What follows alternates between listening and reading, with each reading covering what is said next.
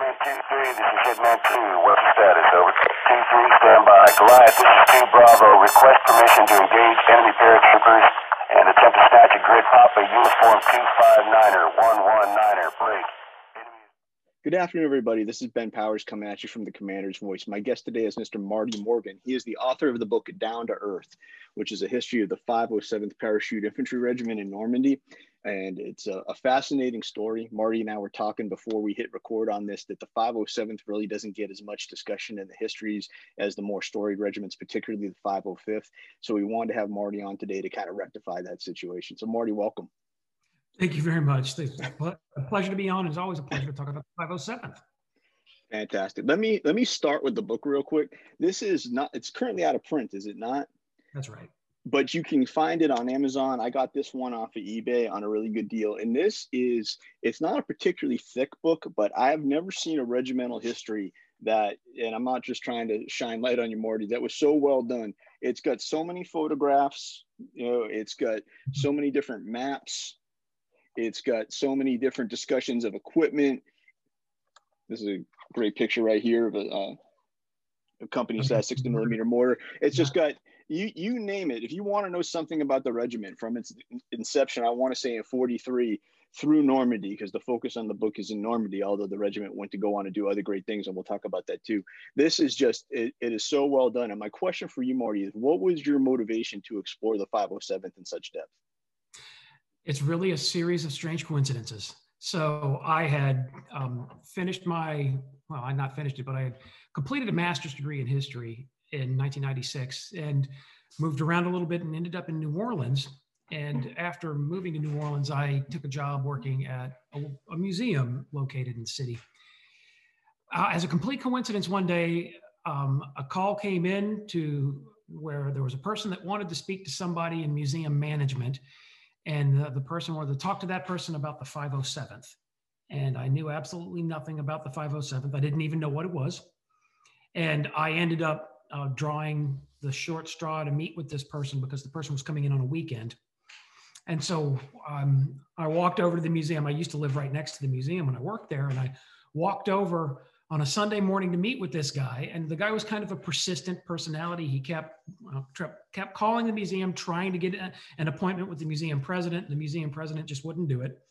He finally went through this VIP tour company that attempted effectively to bribe the museum president into a meeting with this guy.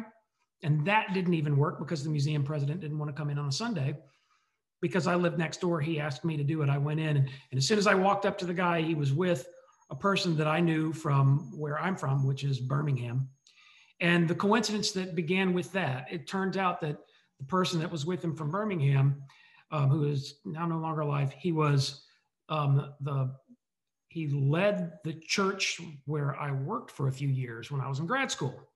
And so I already knew him. And it turns out that the person that was with him, the driving force, the persistent personality, was a man named Bud Parker. And Bud Parker was Bob Ray's son-in-law. Bob Ray, who would ultimately who earned the Distinguished Service Cross on the Lafayette Causeway in the Battle of June 9th, 1944. And this person, Mr. Parker, his son-in-law, wanted to do something about the 507th.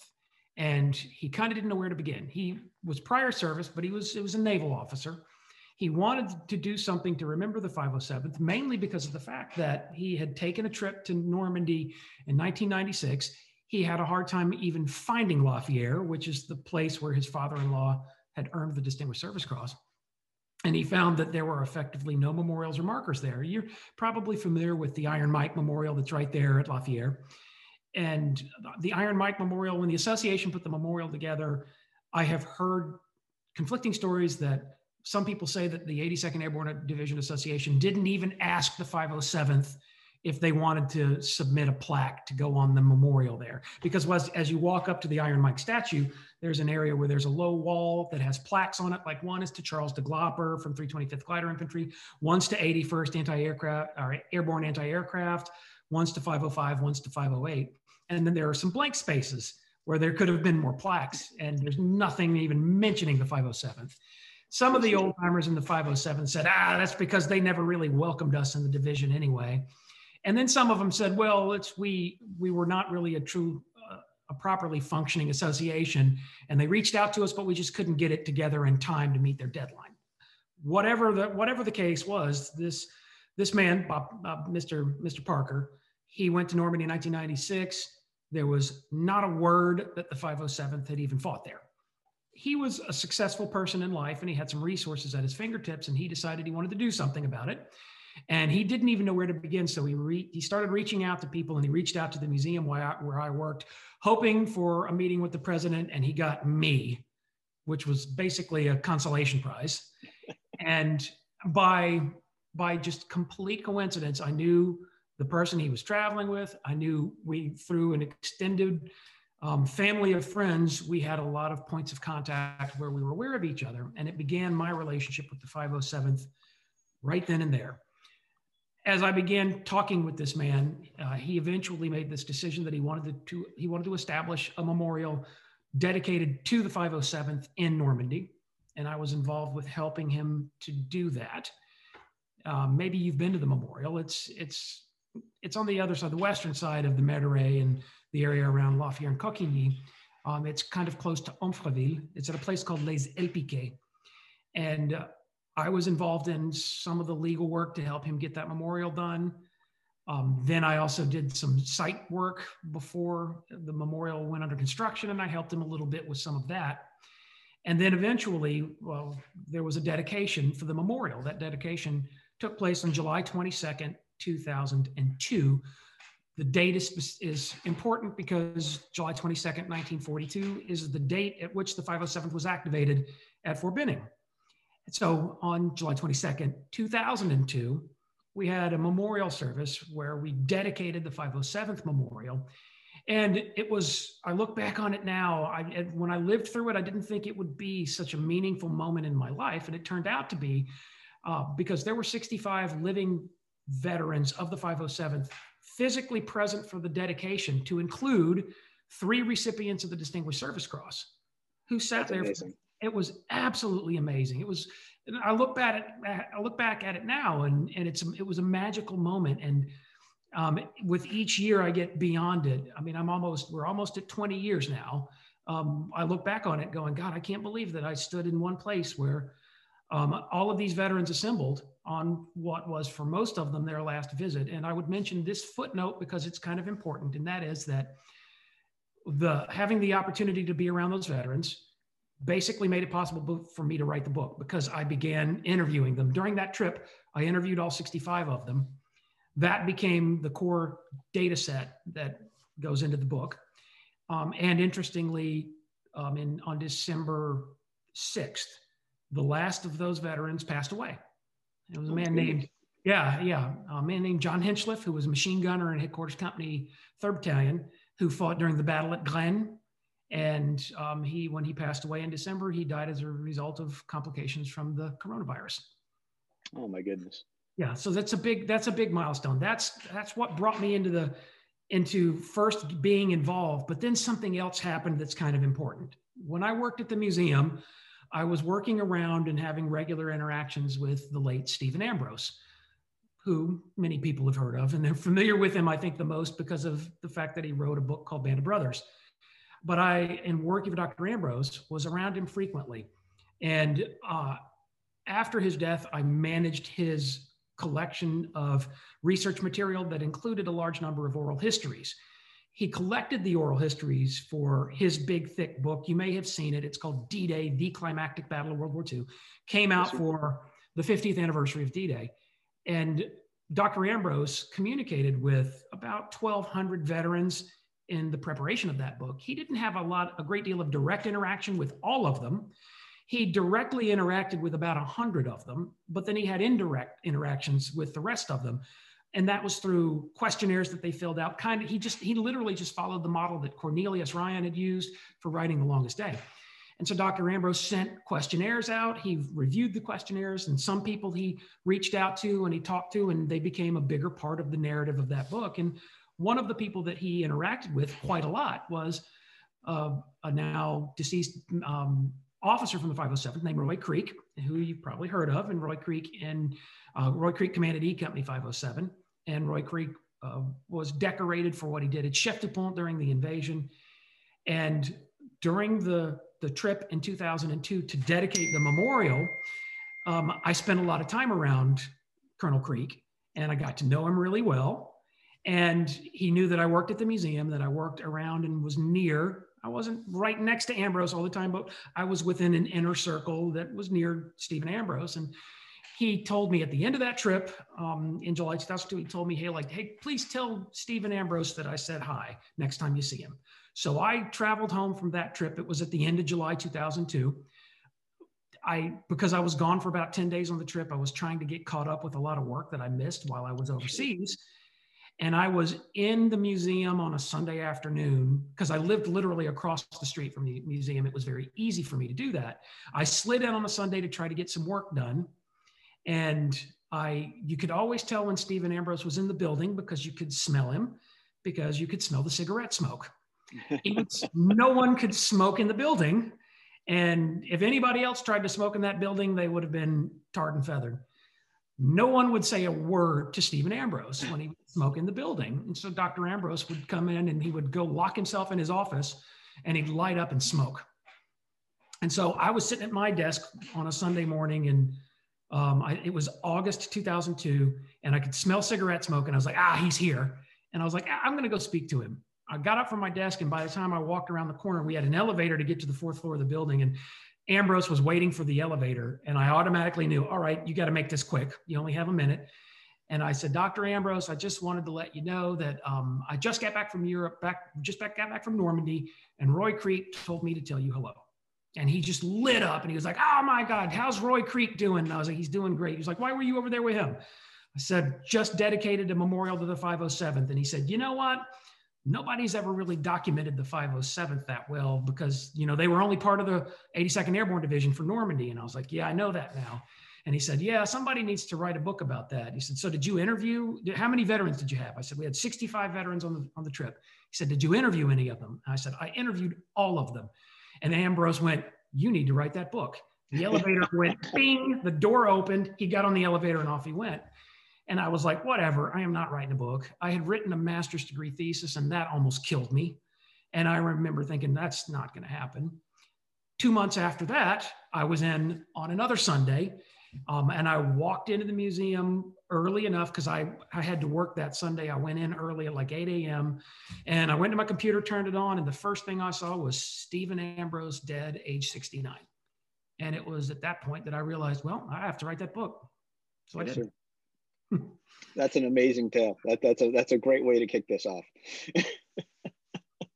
That's fantastic. So I'm not sure, I don't want to insult my listeners, the viewers, but I don't think we need to go through a whole history of, hey, they formed in 42, they trained stateside. Pretty much every one of my guys and most of the folks who watch this show, they kind of understand how a parachute infantry regiment was trained.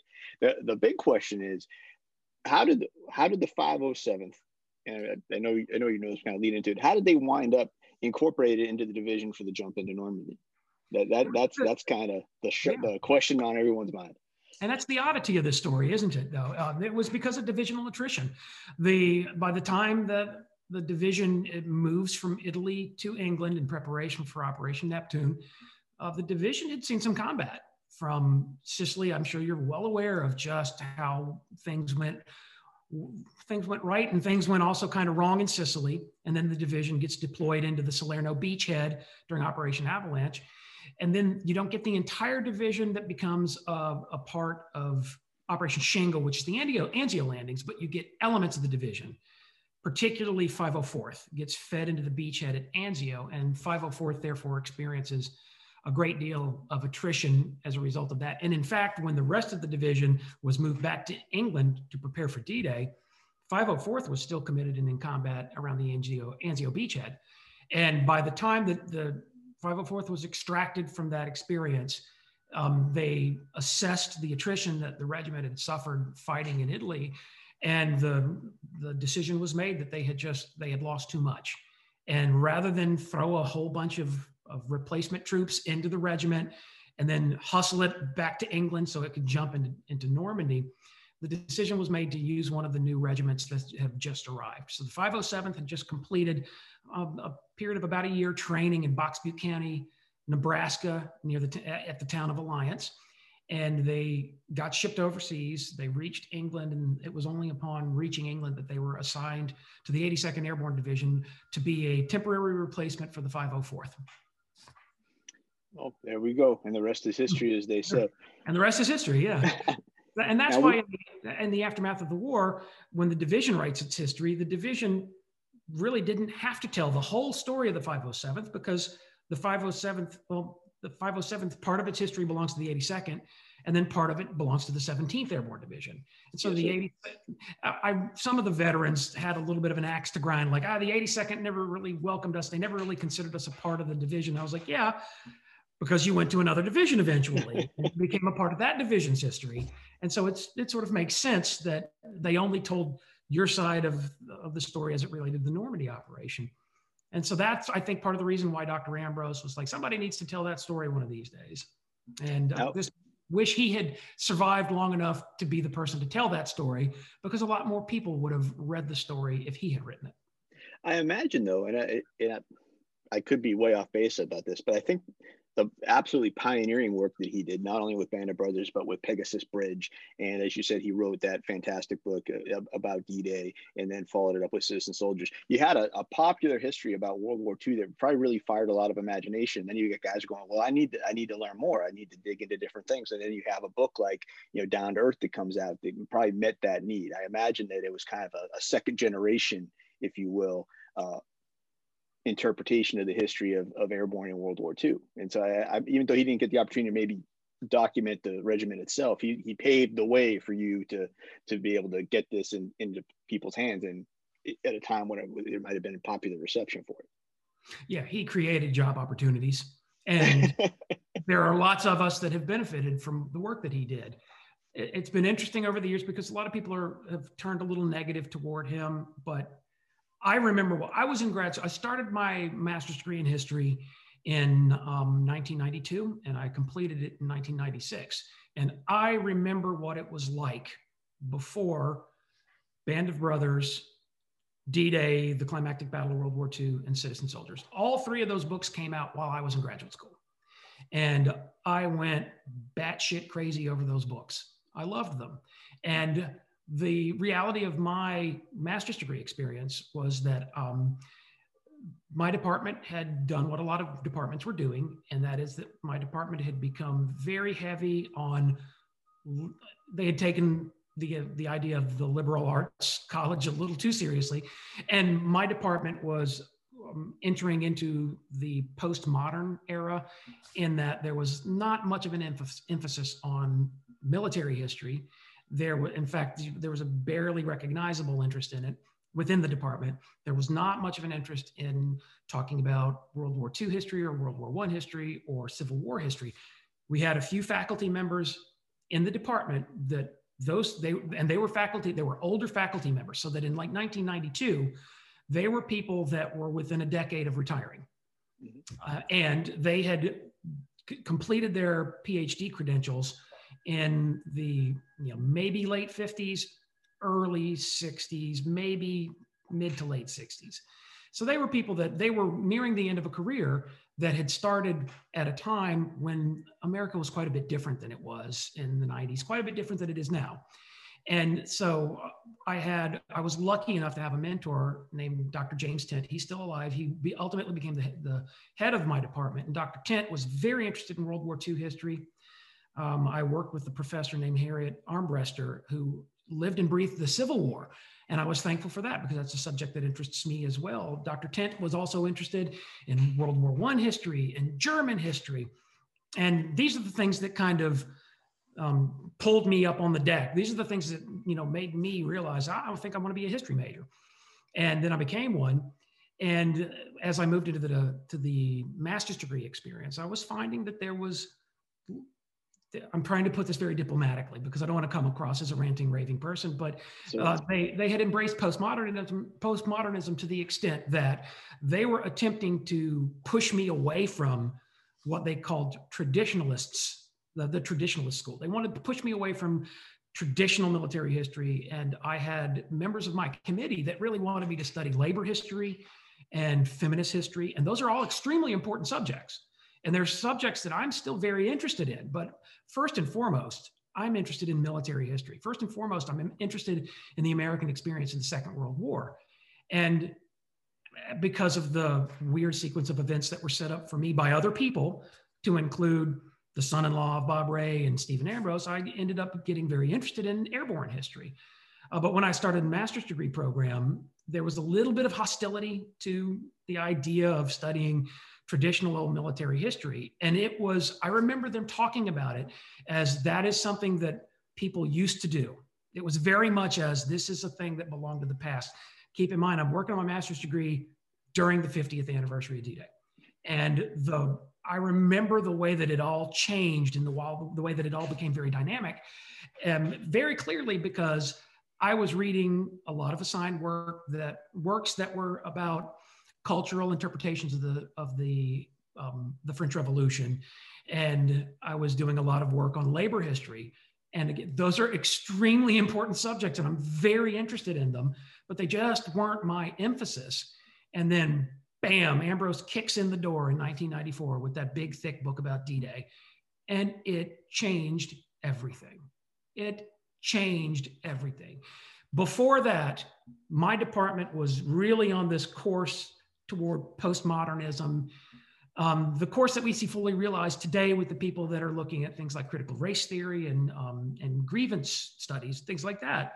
Not to discredit them or take anything away from them, but that's just not what I was interested in, and it's not what I was doing. And my department was very much like that. It was to the point that one of the people on my committee, who was an excellent historian, she would always tease me, and she called me Guns and Boats.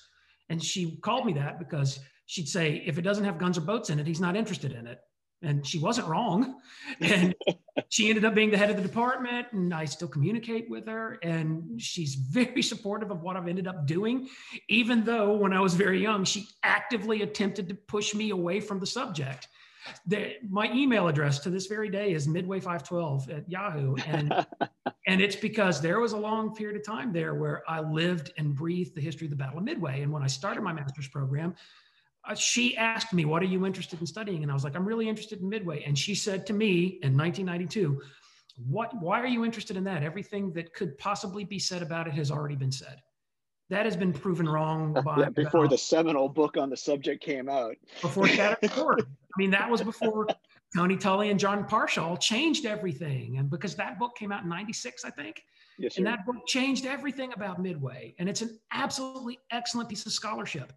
And it fascinated me because to the person that's really a postmodernist, and that historian, she was very much interested in cultural history, labor history, and feminist history.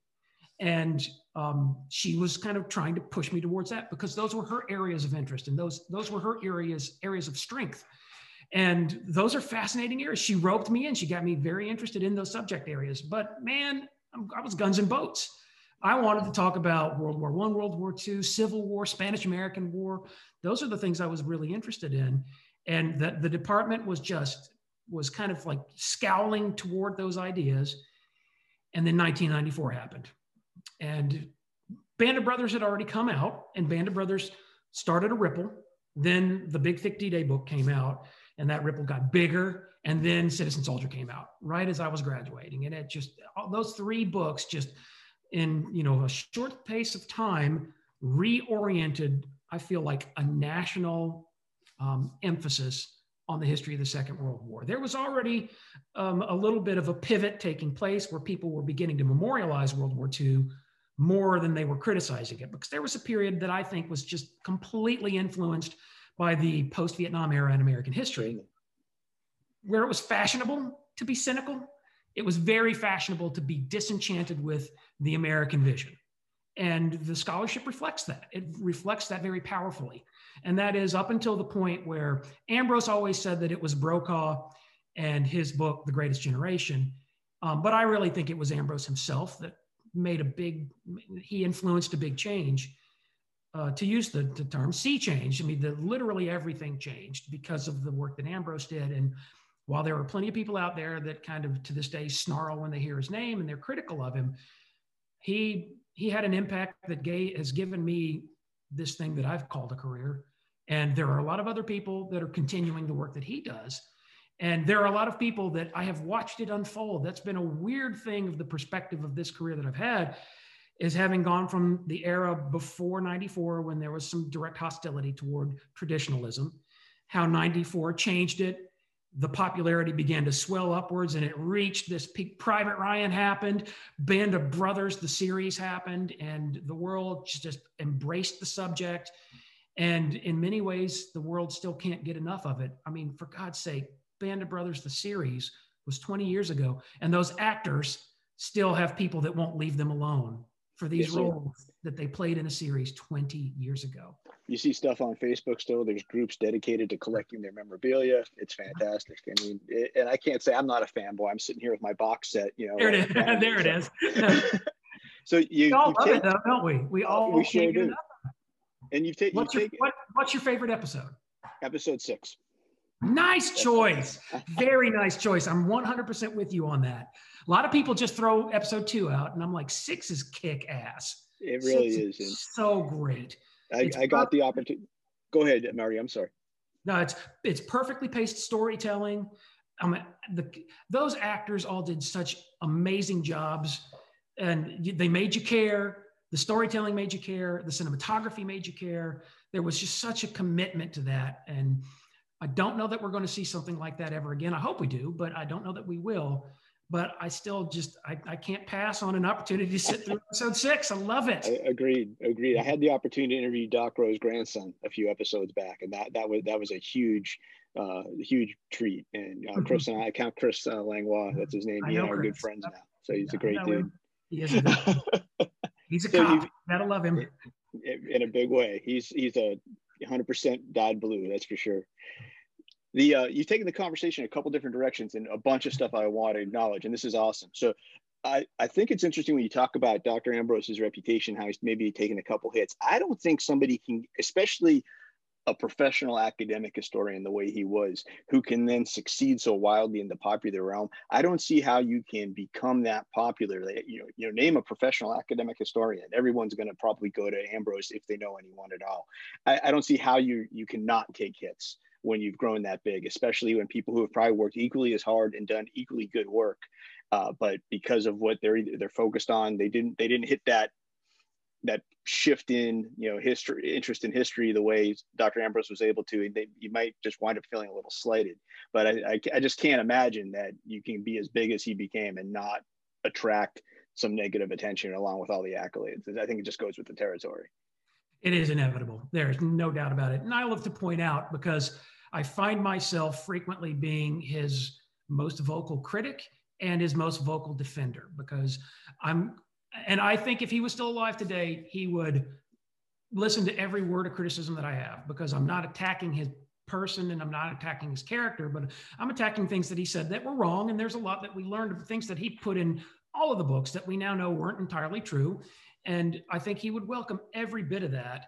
The thing that he didn't like, I can tell you, was the fact that people came at him almost as if he had become a US senator overnight. It was all ad hominem personal attacks about his character that ultimately reached this level where it became the plagiarism controversy and the plagiarism accusation. And he wasn't entirely guilty of what everyone charged him of being, in that I think in the way that the country loves to take down senators, take down politicians, they engaged in a takedown. They went in a takedown. And I just love to point out the fact that before he had contracts with Simon & Schuster, nobody had a negative word to say about him. Then he got to where he was landing the big book contracts. And I feel him on that, because I'm very much in this weird world now where I can't get publishers to do a thing with me. Granted, the world's a lot different in 2021 than it was in the 1990s when it comes to publishing. But I have very much realized the way that the publishing world works. And that is that the more famous you are, the better it is to you. And it's like, if you want to be a successful author, start by being famous. And that's a great start for becoming a successful author. And if you're not famous, well, you're not going to make it. I mean, I'm the living example of that. I've been trying hard now for over 20 years and I've effectively gotten nowhere. And I spent the stretch of time between Christmas 2020 and New Year's 2021, working on a book proposal. And that book proposal, which ended up being a document that's almost 12,000 words in length, which is like writing a book right there. And that's just the proposal. And I spent that time creating this proposal, and it made me appreciate why people hated Ambrose. Because to tell you the truth, I hated him a little bit right then when I locked myself away for a week, and all I did was try to consider different approaches to my storytelling and try to structure my proposal to be more coherent, to be slimmer and leaner, and to be more direct, and to talk more about character development, and to dwell less on extraneous things like weapons and equipment, the things that I'm still interested in. But that process, which for me was an agony to sit through and, to suffer over during a week, I realized that this is what people have to go through when they're not somebody. When you're a nobody, you have to be so much more creative just to get attention. And it made me appreciate the fact that a lot of the people that spoke out against Ambrose when the plagiarism controversy came up, because there was a bit of a dog pile effect going on, where a bunch of people came out of the woodwork to go, yeah, I don't like him either. And I realized that because I know one of his last books, it wasn't his last book, but one of the last book was a really good book called The Wild Blue that was mainly about George McGovern and 376 Bombardment Group flying missions out of Italy. And it was a nice book. It was a really cool story. George McGovern was a great guy. The way that Ambrose pitched that to Simon & Schuster was not even a one page, it was a phone call. And that was a phone call that was a multi-million-dollar advance on a book that they already knew it was going to be a bestseller. It was already, they knew it. And while I was suffering on like day 5 of laboring over this book proposal just a few weeks ago, I remember thinking, man, it's just, why can't I have that? Why can't I just go, hey, I want to write about this. Okay, great. Click, and they send a check. But that's what Ambrose's life became. He suffered through 20 years, like so many historians. He went 20 years of basically existing in oblivion.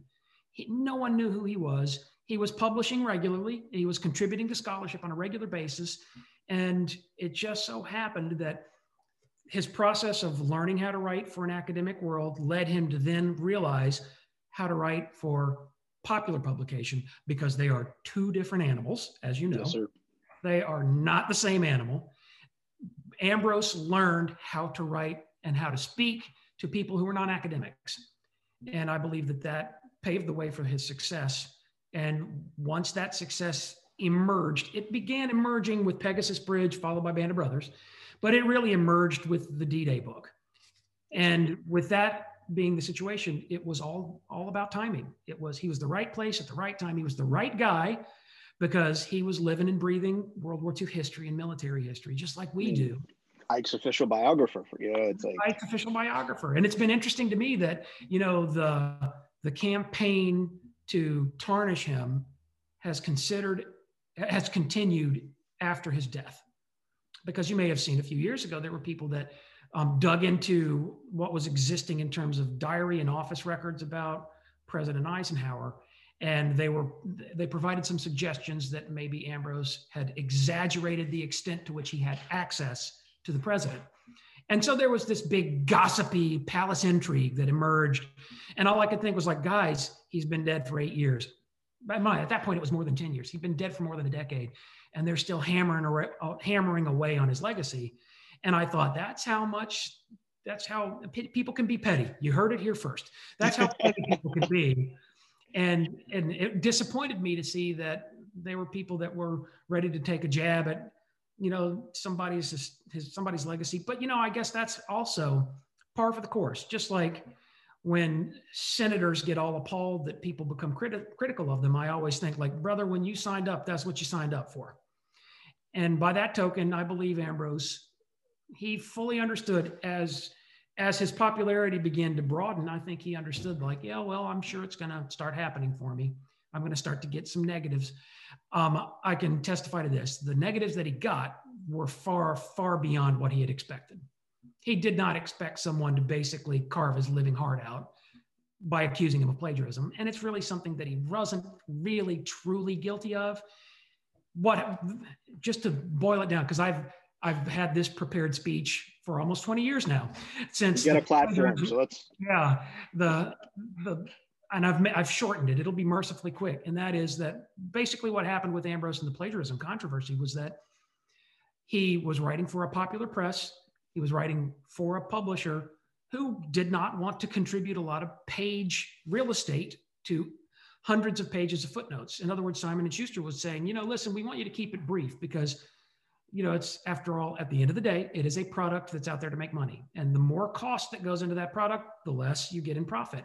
And Ambrose had, in his previous writing, because he was an academic, he turned in basically academic format for citation, which were long form endnotes. Simon & Schuster pressured him into short form footnotes, the type that you get from popular nonfiction. And so he complied because, they, at the end of the day, it's their book. They're commissioning a book from you. They get to call the shots. And he got pressured into short form footnotes. And then a large number of academics scrutinized it as they would something that was submitted to an academic journal.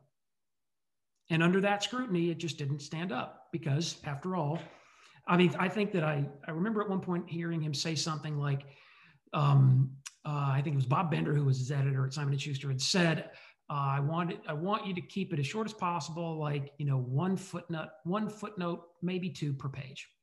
But oh my goodness. You got to keep it short because otherwise you could have 250 pages of text and 250 pages of notes. That's what academic nonfiction looks like.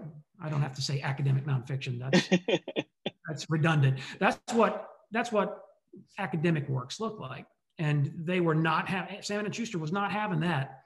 They wanted it to be character driven. They wanted it to be engaging. They didn't want it to be pumped full of jargon. And the academic world is so bad about that. And they didn't want to spend the money on printing 250 pages of notes at the end of a nonfiction popular title. And so he turned in exactly what they wanted him to turn in. And then a bunch of academics basically threw the book at him for not fulfilling an academic obligation, which is not what he set out to do to begin with. It's absolutely amazing to hear about how the business of writing can affect the craft of writing, especially if you're transitioning from that academic background into working for a popular press. This is a cautionary tale for everybody out there who's looking to get a book deal. That's for sure. Yeah, it sure is. And the gatekeepers within that world, I get it. I see it from their side, and I understand that they get bombarded by people, that they constantly get unsolicited manuscripts, and that people are constantly after them because people are coming to them, please make me a star and a millionaire. And they can't do that for everybody. And not everybody that comes to them is bringing them quality. That there are a lot of people that bring them, to be honest, crap.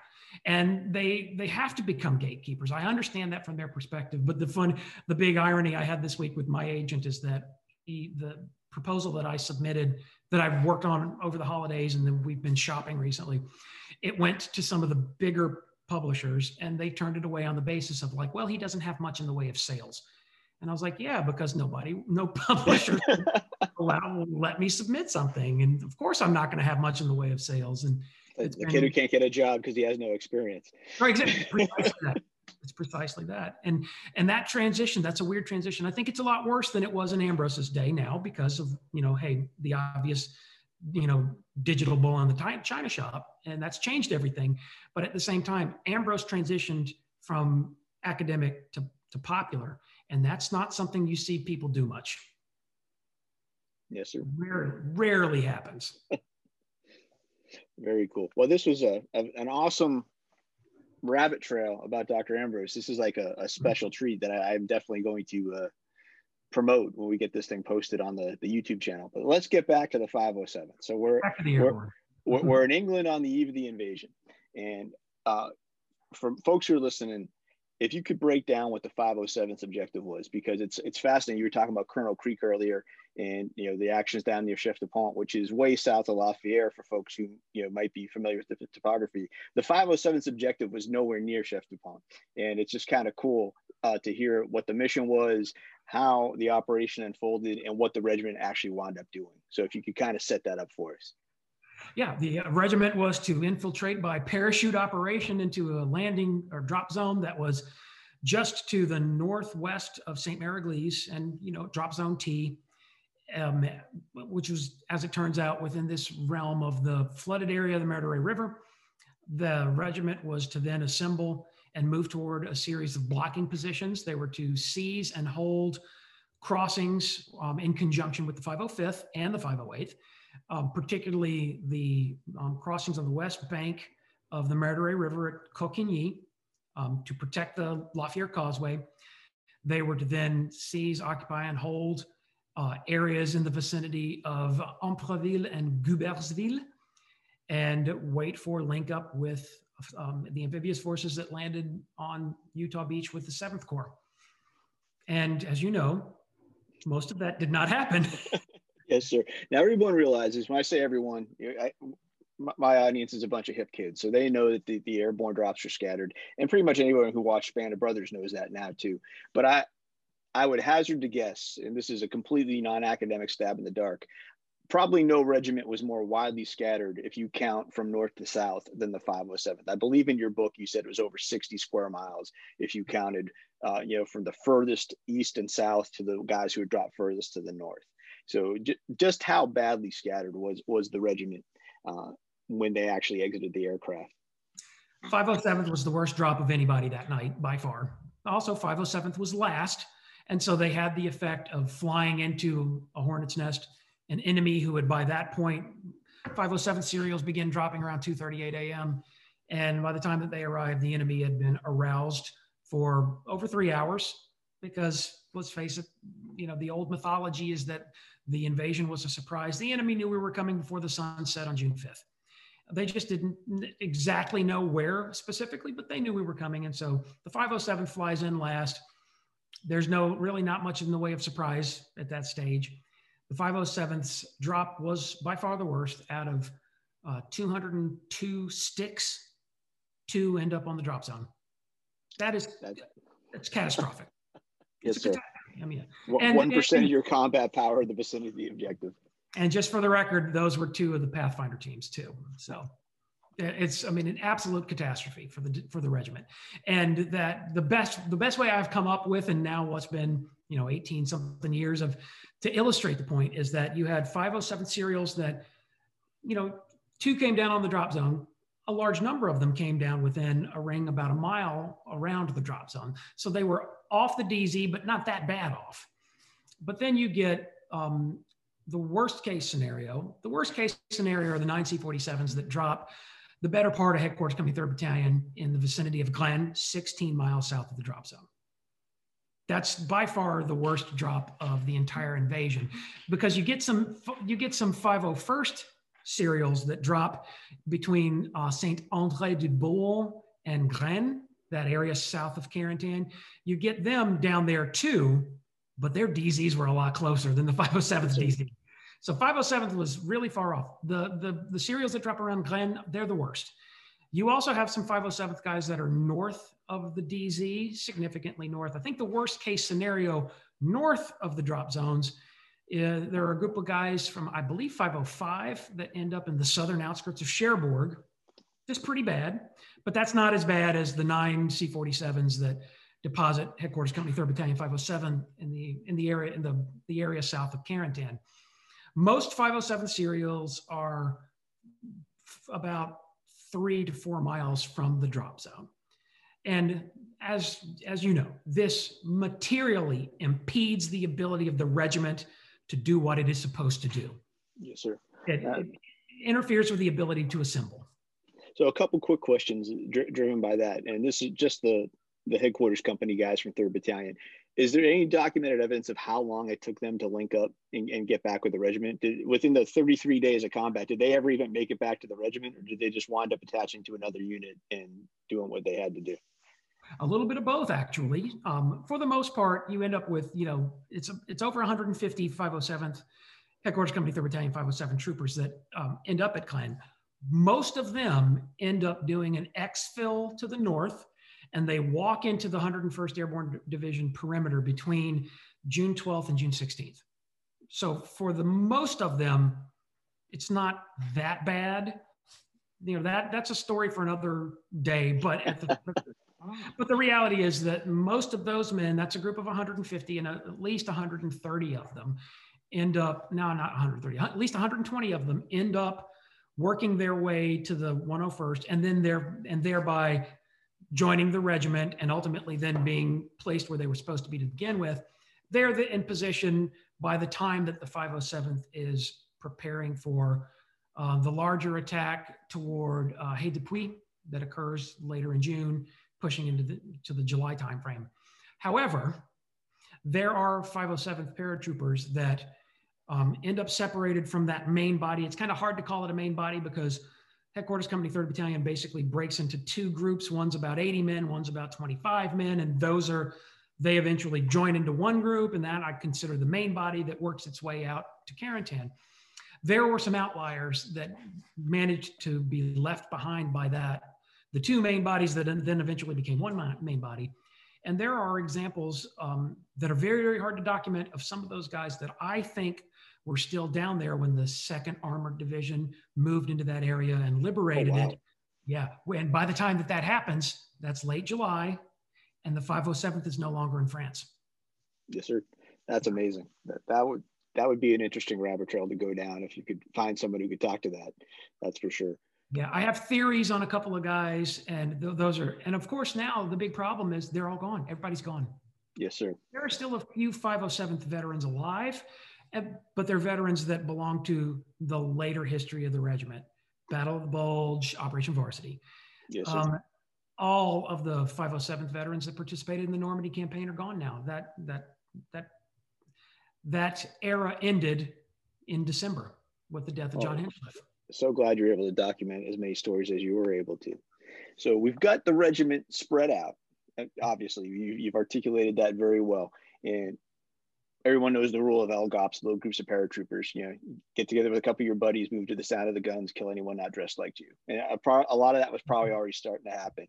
Was there a point where enough combat power by the regiment was assembled that they could actually start going after regimental objectives, or were they just hitting whatever they could find and falling in with whomever they could? Was there a point where the regiment was considered, okay, you guys are a combat effective regimental body of troops again that can be assigned objectives under your own leadership?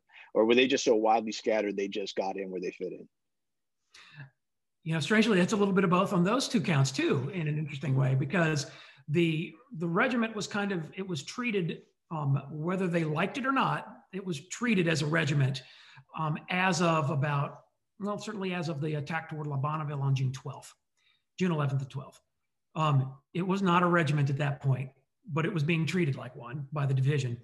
And what you see them in that time period is that you're seeing effectively battalion actions where they're attacking. Keep in mind that this is a regiment, but they're attacking 2 battalions up, and there's no reserve battalion.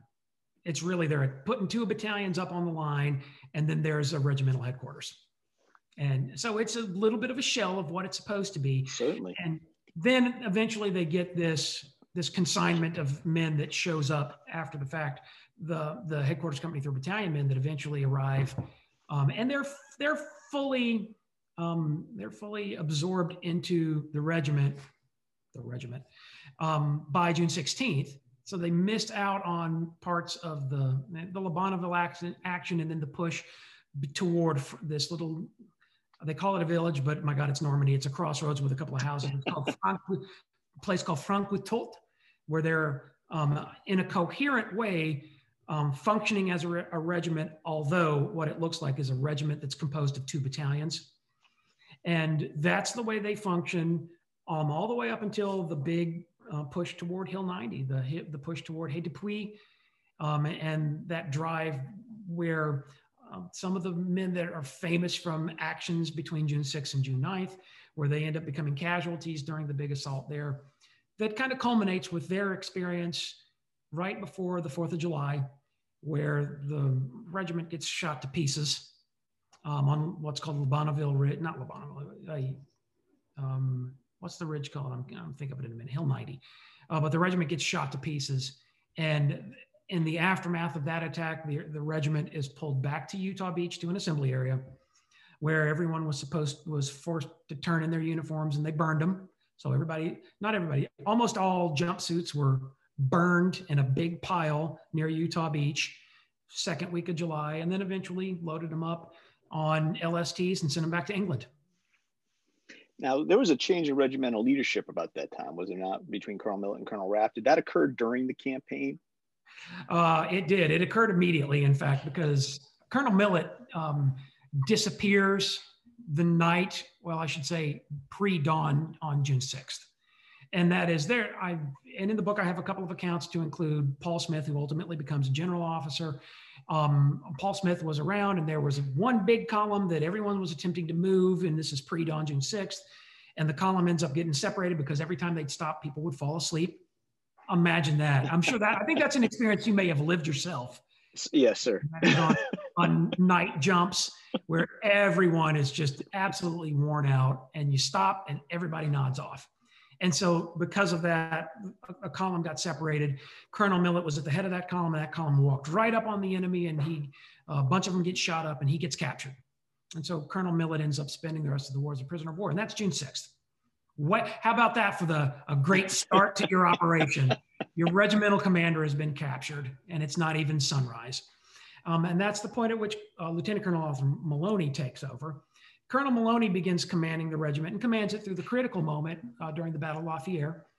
And to go back to that question you asked a second ago about coherent organization of the regiment, and what Maloney ends up having at Lafayette fascinates me, because you may have heard about it. But what he ended up doing is he didn't have coherent companies and battalions that were reporting in. And he had to basically just take a rabble of men, from some of them being headquarters types, some of them being infantry guys, and he had to assemble them into something that looked like a regiment. And the best he could do during the first few days were 3 what they called composite companies. That's all he could manage to assemble. And he put 3 men in command of them, and that was Morgan A. Brockinac, Bob Ray, and then Roy Creek. And so Colonel Maloney, when he was interacting with General Gavin at Lafayette, it fascinates me that what he had to report in, it was like, this is all I got. This is all I have, General. And so he was like, all right, place Company Creek here, Company Ray here, and Company Brockinac here. And that's why you end up with the oddity of, as things begin to go wrong in the June 9th attack, as elements of 325th really get hammered on the causeway, it's time to begin sending in a reserve force. And that's why it fell to the first company that Colonel Maloney had set aside as the reserve element, because General Gavin was really left with no recourse. He was like, I'm going to call you my reserve element. You're my reserve regiment, even though his reserve regiment was 3 composite companies that were under strength. Yeah, and so battalion minus. Yeah, exactly. Battalion minus. I mean, and isn't it fascinating to think that that's an everything that can go wrong has gone wrong scenario, and look what they still did. Yes, sir. And that's a touchstone to the division, so to speak. And everyone knows what happened at Lafayette in terms of, and I say this with no disrespect, in terms of the mythology almost. When you try to, you read Robert Murphy's account, you read a variety, stuff that Clay Blair wrote, etc. But it's, no matter whose account you're reading, you're going to find something that might contradict it, something that doesn't add clarification. Because I've been reading this stuff since high school, and I've been reading it seriously for a few years now. And I'll be honest, it's still just the fact that the 507th wound up doing what it was doing at Lafayette on a 505th D-Day objective. Like, the idea was that much combat power was concentrated, was drawn to that location. I kind of get it, because it was key terrain, and you had to be able to prevent the Germans from attacking, across the river. But it just the fact that Lafayette acted like a magnet, and just everybody kind of started moving in that direction it's still lost on me whether it was that because Kokanee was a 507th objective, and that was okay, we can cross here to get to the objective, or was it more a matter of this is where the bulk of the division's combat power is assembling. So we're just going to go where we can get a breather and reorganize before we move out to our objectives. The fact that so many different regiments wound up around that little manor and at that little crossing just defies imagination still. And I don't quite understand why everybody was just laser focused on that one piece of terrain when the objectives were so much broader. Right. It especially interests me the way that 507 objectives suddenly became the division's objectives because of this crazy sequence of events that emerges during the afternoon on June 6th. And that's the big attack from the, 100th Tank Training Replacement Battalion. That's the German armored battalion that comes down from Montfreville and attack into it, because what you might be aware of is that 505 was supposed to take Lafayette Manor, 507 takes Coquigny. You're securing both ends of the causeway. And the way that the battle ends up emerging is that, there's an enormous delay in rooting out these, I think it was 23 Germans at Lafayette Manor that put up a fight like it was 123 Germans. And that slows it down significantly. And basically all three regiments get in on that action. And then as soon as that has ended, the G Company commander in 507th, which was Captain Schwarzwalder, who would ultimately go on to coach, what was it? Syracuse, wasn't it? Syracuse to national championship in 1959. So I keep calling him Coach Schwarzwalder because that's what they all called him.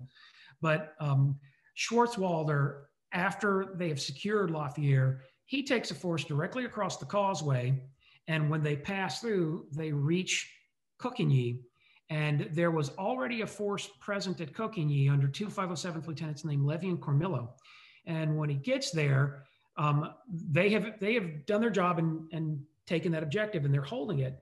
But Schwarzwalder, when he passes through, he takes their 1919 machine gun, and I think he takes a BAR gunner, and he moves on because Schwarzwalder realizes, I am on the wrong side of the river.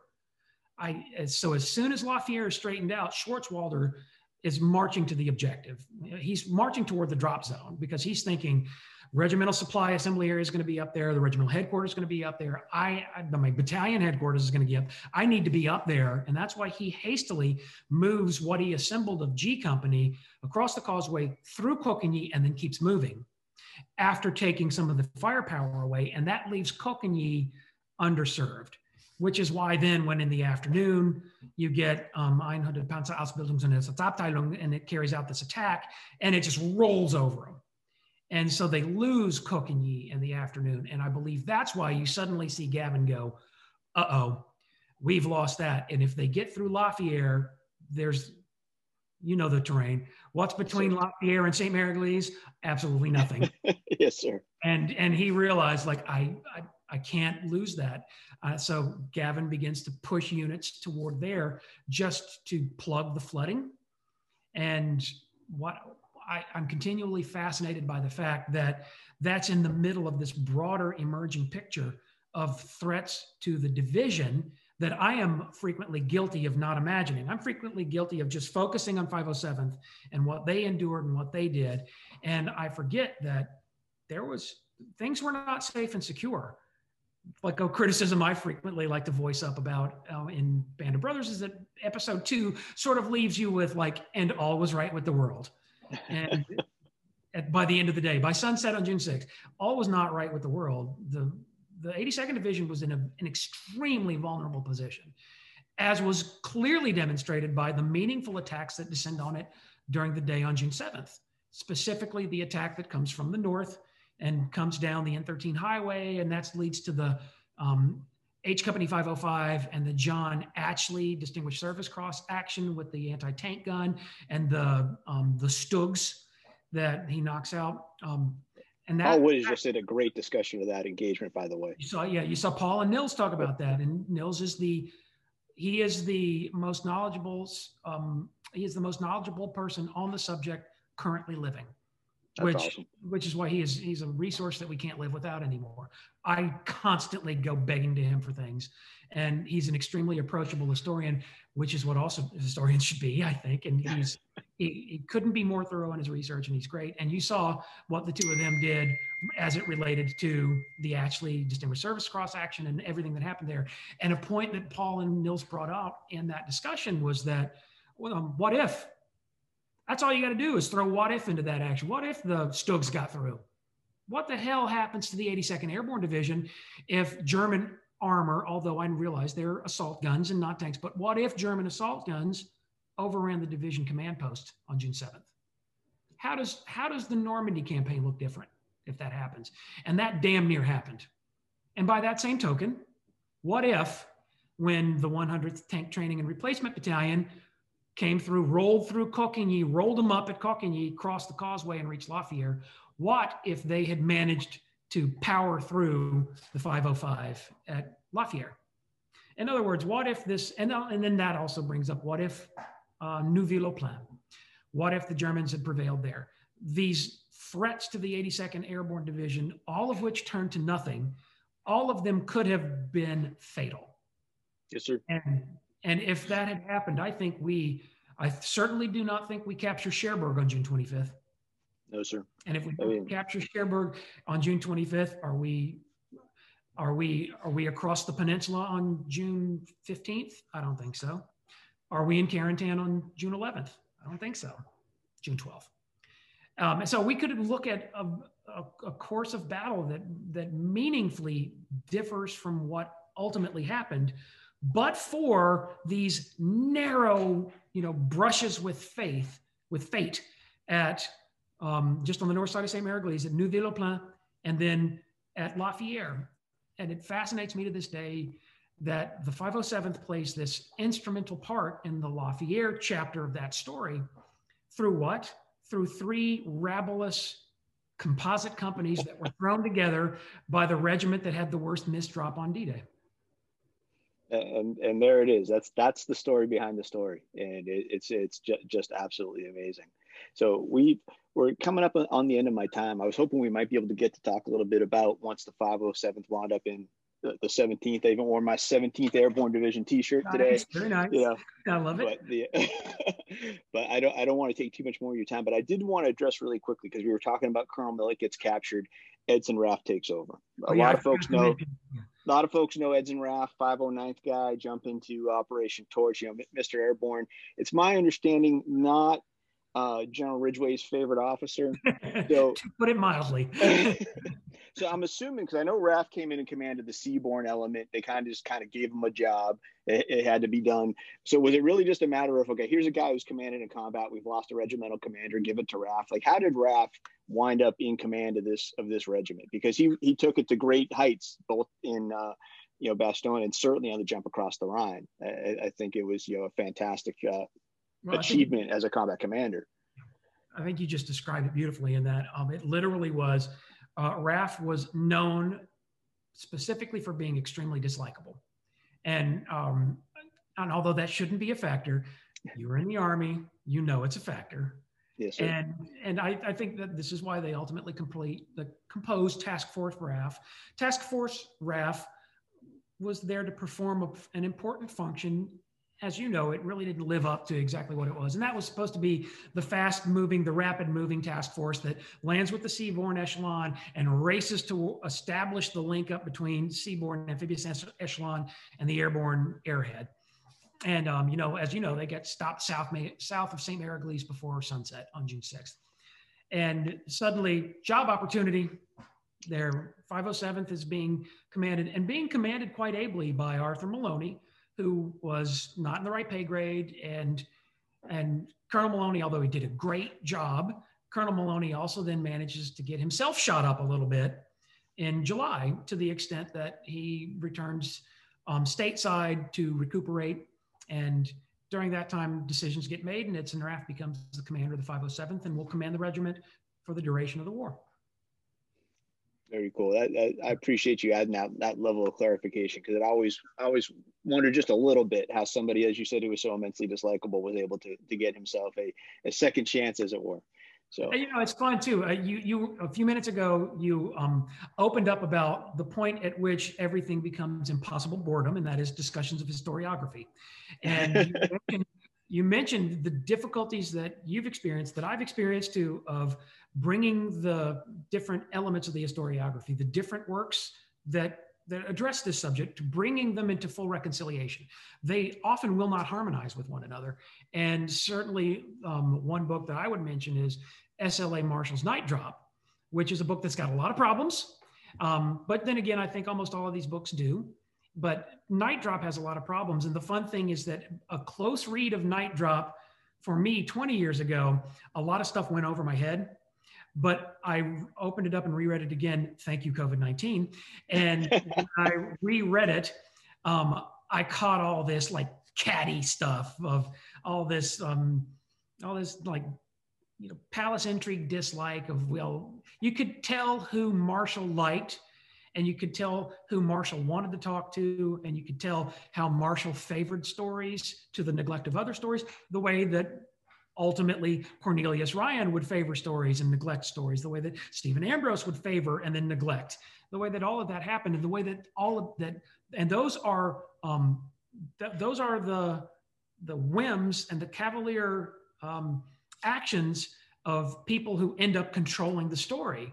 I mean, and I am even guilty of that, because there were veterans that I dealt with, some of when I wrote the book, that some of which I didn't like and they didn't get favored, and some of which really opened up to me, were very accessible to me, were very warm and very modest, and they exhibited these characteristics that I found admirable, and they therefore created gravity that drew me in, and that affected the narrative. So I have to admit that, you know, I was drawn in by, there were guys that were just impossibly charming, and they were always ready to talk and ready to chat. And then there were guys that were kind of unapproachable.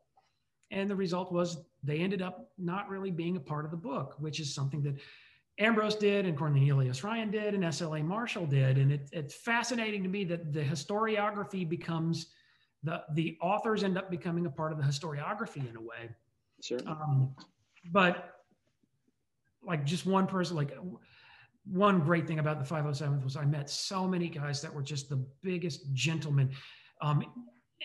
There's a negative chapter to my experience in writing about World War II history, in that I have, specifically during the last 15 years, I've dealt with a large number of people that deliberately exaggerated and faked their history and lied about what they had done. And it was a very, very negative chapter. And it turned me into a little bit of a cynic, and it turned me into somebody that exposes everyone now to Cartesian skepticism, where I'm kind of like, you're going to have to prove yourself to me. And while that has certainly been something that has characterized my career since that book came out, I have to point out that when I wrote that book, I had the honor of being around men who basically gave me faith in the concept of the greatest generation, who gave me men that I could look up to and that I could admire. And as I've already explained earlier in the show, I just stumbled into the 507th. I didn't go there looking for people like, for example, the regimental supply officer was a man named Gordon Smith, who ultimately became he led the ROTC program at LSU, which put him an hour up the road from me. And I spent a great deal of time with Colonel Smith. And that's one of the greatest gentlemen I've ever been around in my life. He couldn't have been more open and hospitable and sharing to me. And I had this overwhelmingly positive experience in spending time with him and around him. And there were a lot of men like that. From this little weird, unexpected episode in my life where I became within the orbit of the 507th, and I found a lot of guys there. I found the great majority of them were people that were certainly worthy of every bit of respect that I could give them, and they lived up to the principles of the greatest generation in every way. Well, that's absolutely outstanding. And I, for one, am grateful that you lived close enough to the museum that you had to go in on a Sunday and meet these gentlemen. So that's fantastic. So it almost didn't happen, strangely. So if anybody wants to learn more about Gordon K. Smith and his comrades in the 507th, again, the book is Down to Earth, 507th Parachute Infantry Regiment in Normandy. It is on the secondary market. You might have to Google a little bit to find it, but if you can't find it, it's well worth the read. Marty, thank you so much for being on the show. I really learned a lot. I had a great time, and I can't thank you enough. Well, Ben, thank you for the invitation to be on the show, and thank you for giving me an excuse to shave. Fantastic. You take care, sir. You too. Bye now.